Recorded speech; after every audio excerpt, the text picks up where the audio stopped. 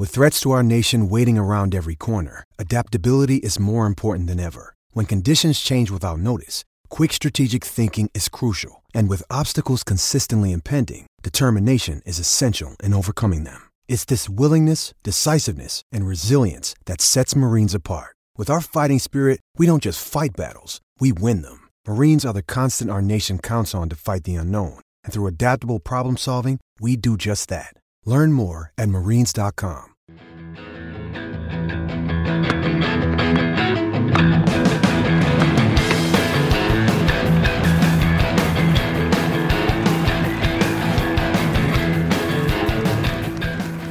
You're listening to the Tennis.com podcast, and here's your host, Ed McGrogan. Hi, everybody. Welcome back to the Tennis.com podcast, the first one of 2015. It's myself and Steve Tigner.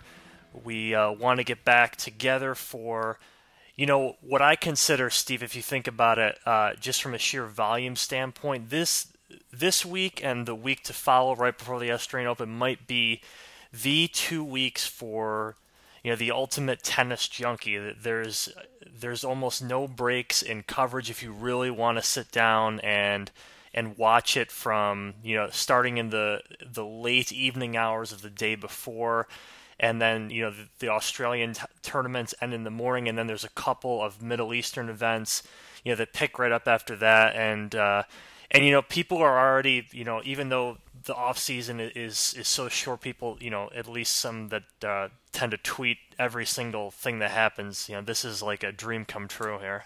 Yeah, I think there's 6 tournaments, and there's the Hopman Cup, and the Hopman, and I think a lot of us wish the off season were longer, but the first week is a great week. The first 2 weeks, you feel like you're ready for it, and everybody's playing. The only trouble is you get to February and then there's not as much. But yeah, you're right. Leading into the Australian Open, the Australian summer is a really good time for a fan.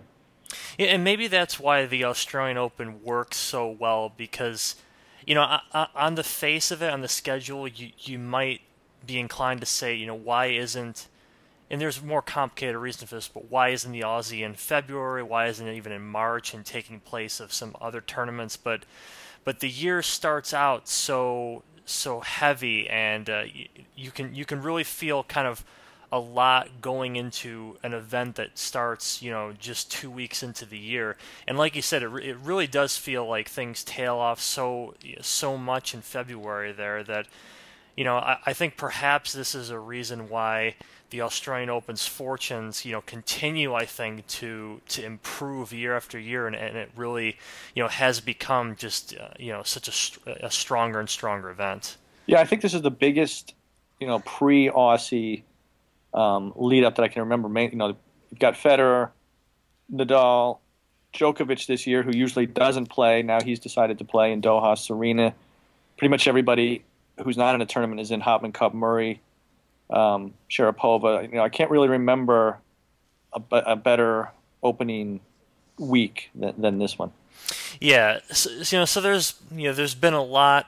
I think I feel like already, and we're only really midway through the first week, and many of the big names that you mentioned are playing. Of course, not too many of them have played many matches, but one exception. Obviously, we wanted to lead off with is Rafael Nadal, who comes back, starts his 2015 season actually a little, technically about a week before in Abu Dhabi, the really loaded exhibition event. Obviously a lot of cash, cycling through the players' hands in that one, but he wins one match. He takes a really one-sided loss to Andy Murray in the other, and then moving on to Doha, which is actually a tournament he's done, very, very well in the past, considering some of his shortcomings in Melbourne. He's done well in this one, but, not this year. He loses to Michael Barrere, and, that one was one of the matches I know you caught there. So, what have you seen from Rafa so far? It's, obviously incredibly early, but what did you see from maybe that match in particular? Yeah, he... and of course, it's surprising that he would lose to Barrere, who's ranked 127th. He's 34. This is his last year on tour.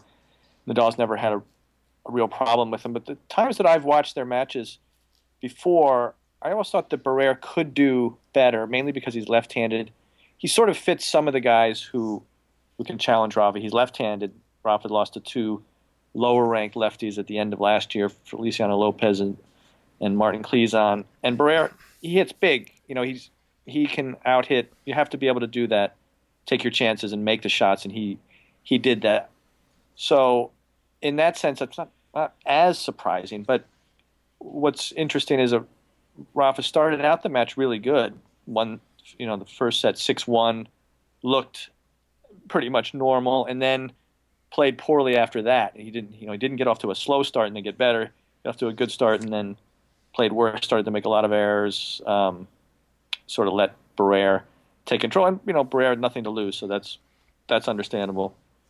But now Rafa, the concerning thing, that's just one match. I guess the concerning thing is now Rafa has talked about either not playing the Australian Open or how he's destined to not do well at the Australian Open. I know he doesn't like to play, even enter tournaments that he doesn't think he can win. So that's a little bit concerning that he's still worried about injuries or worried about his form that much. Well, it does seem that overall Rafa has, I think, taken sort of a different tune. He's always kind of been, I think, perhaps sort of fatalistic in the way he talks about himself. He's his worst critic.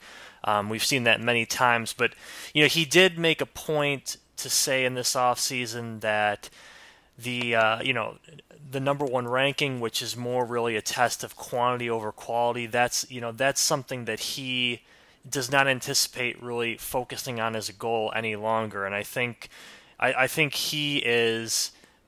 It seems that really he's taken the bigger picture approach that we've always kind of discussed, but until recently Rafa has never really embraced. And so when he makes some comments about the Australian Open, to me it almost wouldn't be a great shock any longer, considering he's pulled out of almost every Grand Slam before, except the French Open, of course.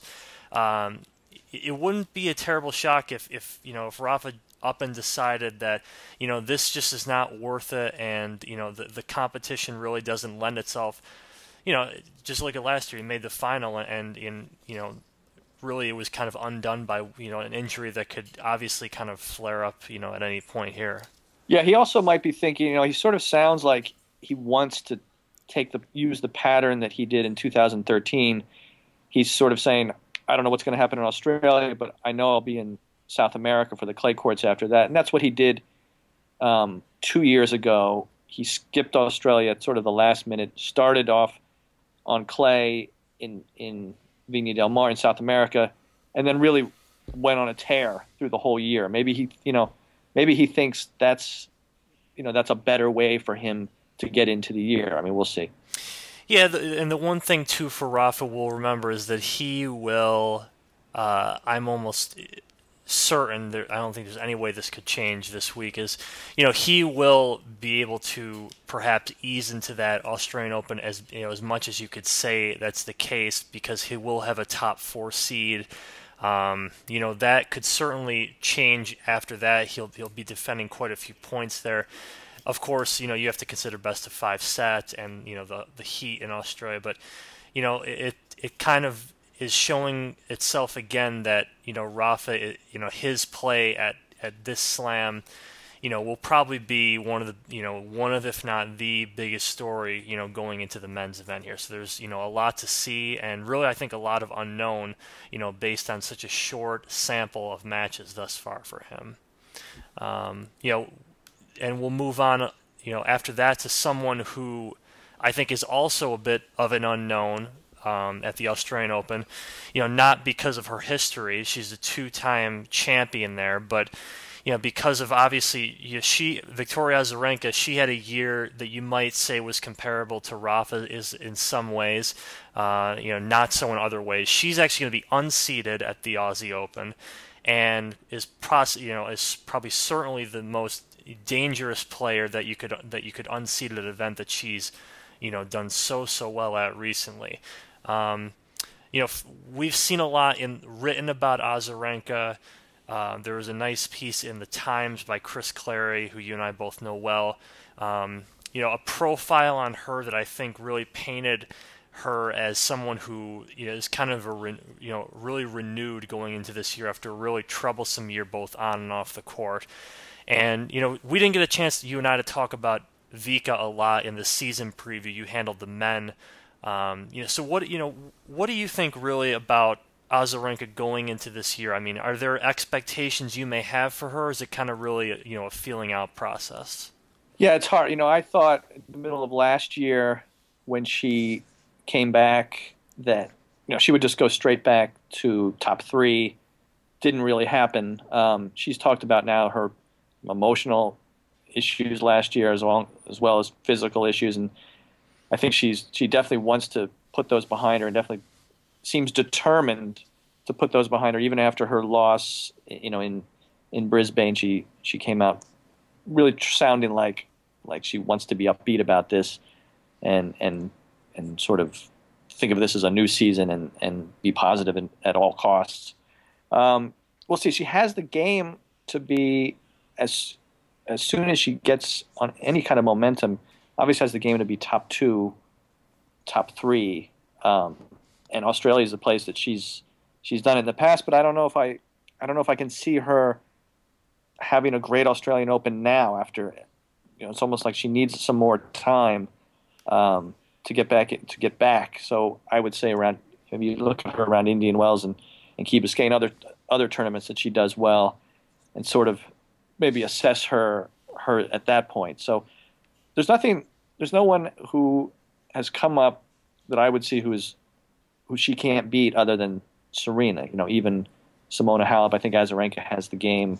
When she's on her game, she has the game to beat anyone. So that's still the same. I think maybe it's just a matter of time before she gets the momentum back. Yeah, this is she is definitely a streaky, one of the more streakier players on tours. She even had a winning streak that lasted until Indian Wells a couple of years ago. It'll be interesting actually to see in Melbourne. I think the reception that she gets, to be honest, will be kind of telling. I think to see she's never. I think really, never really been embraced by the crowds, even at the venue where she won 2 titles. She was always, one of the finals she beat Li Na. Obviously a very strong crowd favorite there, and we have her well spoken of vocal grunting issues on the court there. And she have the Sloane Stephens incident. You can go on and on and on there. So I think it would be interesting as well just to see kind of the reception she gets there too. Yeah, I would be surprised. Some other, we've seen some other top women players in recent years sort of fade a little bit.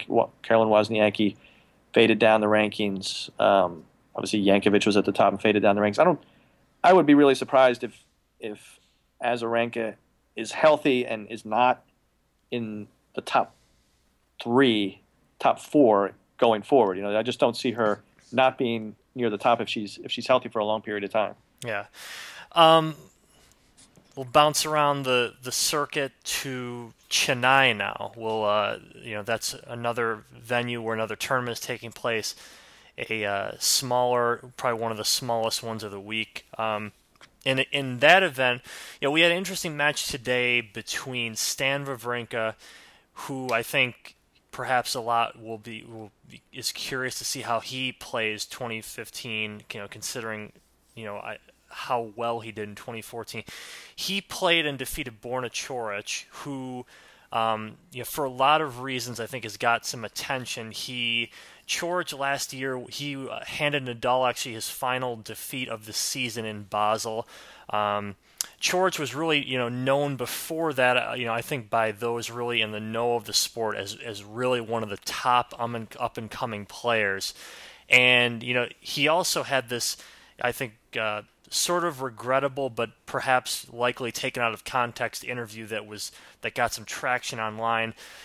He called himself the best of my generation when asked about the younger crop of ATP players, and really even drew some comparisons of himself to Novak Djokovic, Andy Murray, He did kind of later rescind a lot of that, saying what I was saying about it being taken out of context. But he's a confident player, undoubtedly. So you watch this match.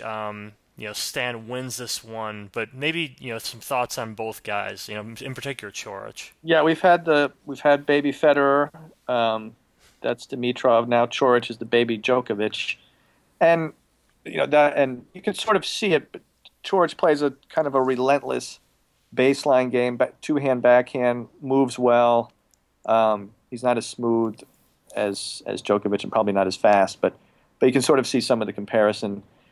Coric said himself that when he plays well, he's like Djokovic, and when he doesn't play well, he's like Murray. So that is just that's gold to me. I don't know what that means exactly. If he's saying he cannot play well and still be the Wimbledon champion. I mean, I think that he means that. I don't know what he means exactly, but I did in his match against Wawrinka today. I did notice that his second serve was reminded me of Murray's, which is not a good thing. It was pretty short, but he's a guy. I would say the negative on him is maybe he doesn't have one huge weapon like Nick Kyrgios, another young player, has the huge serve. But the positive is that Coric is pretty relentless and pretty mentally tough. He lost the first set 6-1 to Wawrinka, but he didn't give up. He could have been broken early in the second. He held on. He made the most of the second set and lost it 6-4.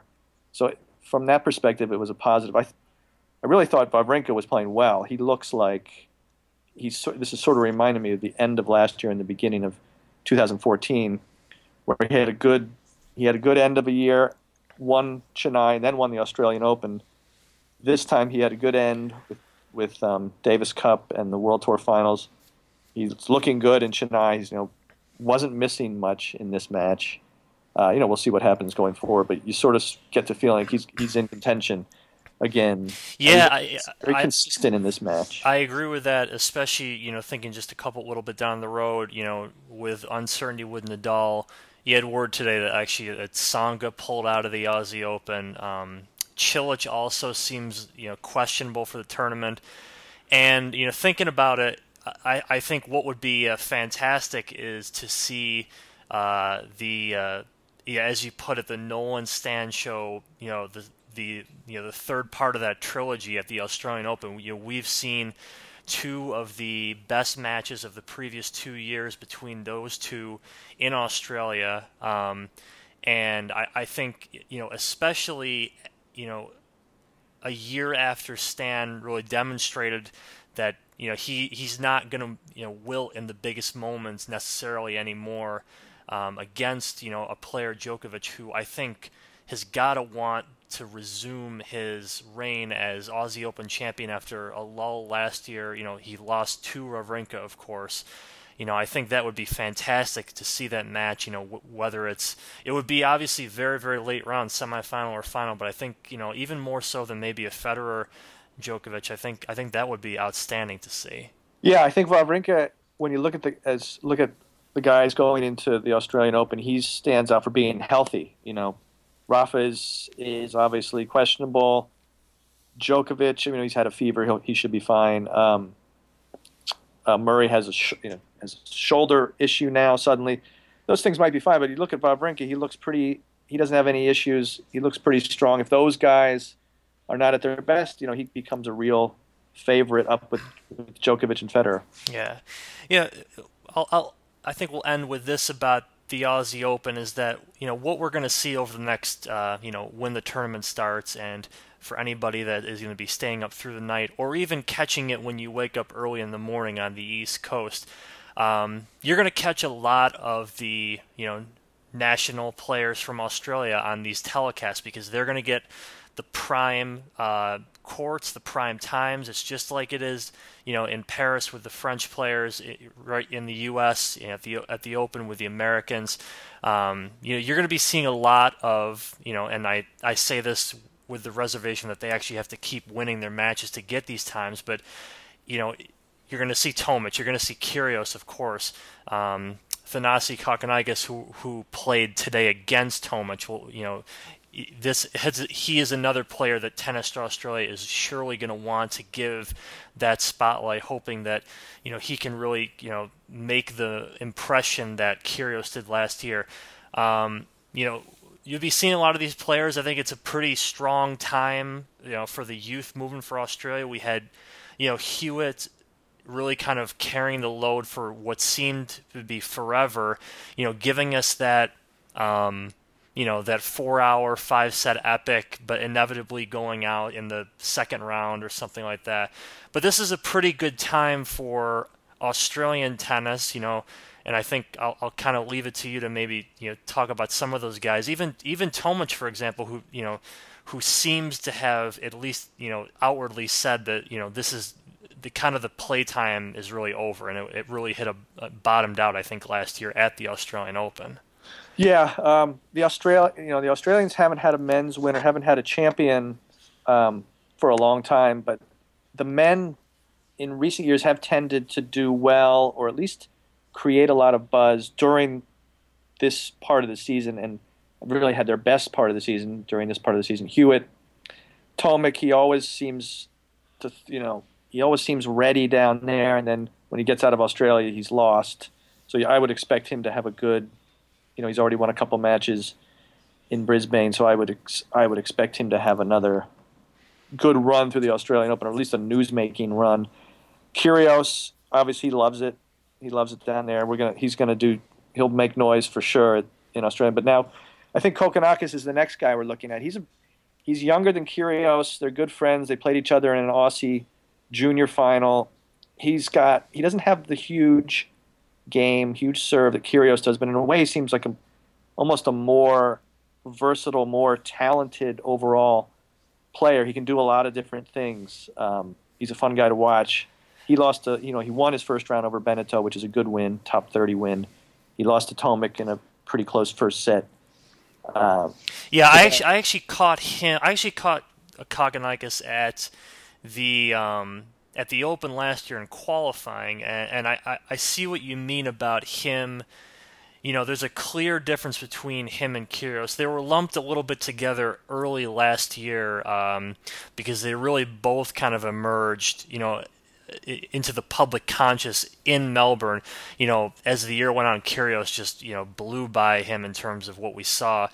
Kyrgios to me, and I saw him at the Open too, it was a pleasure really to watch Kyrgios up close as well. The thing with Nick is that he is coming off of still kind of an injury. I can't recall exactly what it is, but I think the health is not. I don't think he's at 100% right now, but when everybody saw him play Rafa at Wimbledon and beat Rafa, he never looked for even a second like he didn't belong out there, and this, you talk about confident players in Borna Coric, putting him against Kyrgios would be the ultimate sort of testosterone match possibly, but Kyrgios, I mean, it would be a real treat to see, kind of his follow-up, the sequel to his Australian Open, because, I think when we think about who might eventually kind of break that streak like Murray did, at Wimbledon for Australia, what we saw from Kyrgios last year was really special to watch. I mean, one other match I want to point out from him is I remember, it was really one of the lower level night matches of the Open. He plays Tommy Robredo, and I don't think I've ever seen a demolition so thorough from him in the first, I think, set and a half. It was Robredo couldn't even win points against this kid, and then just suddenly, the tide turned and really he kind of faded away a bit. So I think it'll be a feeling out process for Kyrgios, but I think not only for this Aussie Open, but for this entire 2015 season, Kyrgios is going to be one of the guys to watch. Yeah, he has the attitude. He's cocky enough. He believes in himself, and that's a big deal. That's the one thing you look at Kokkinakis as maybe a nicer, more laid-back guy, but I do like Kokkinakis' game in the long run. I'll be curious to see what kind of inroads he can make. With it, so that in itself will be interesting. That'll make a good first week at the Australian Open. Yeah, lovely stuff. We will be talking a lot more about all these tournaments, the Aussie Open, of course. Check back in on Friday for one of Steve's pieces about the first week here. We have lots more to come on Tennis.com throughout the month, leading up to and including the Aussie Open. So for Steve Tigner, I'm Ed McGrogan. Thanks for listening to the Tennis.com podcast. We'll be back next Wednesday. You've been enjoying the Tennis.com podcast. For all the latest news and events, head over to Tennis.com.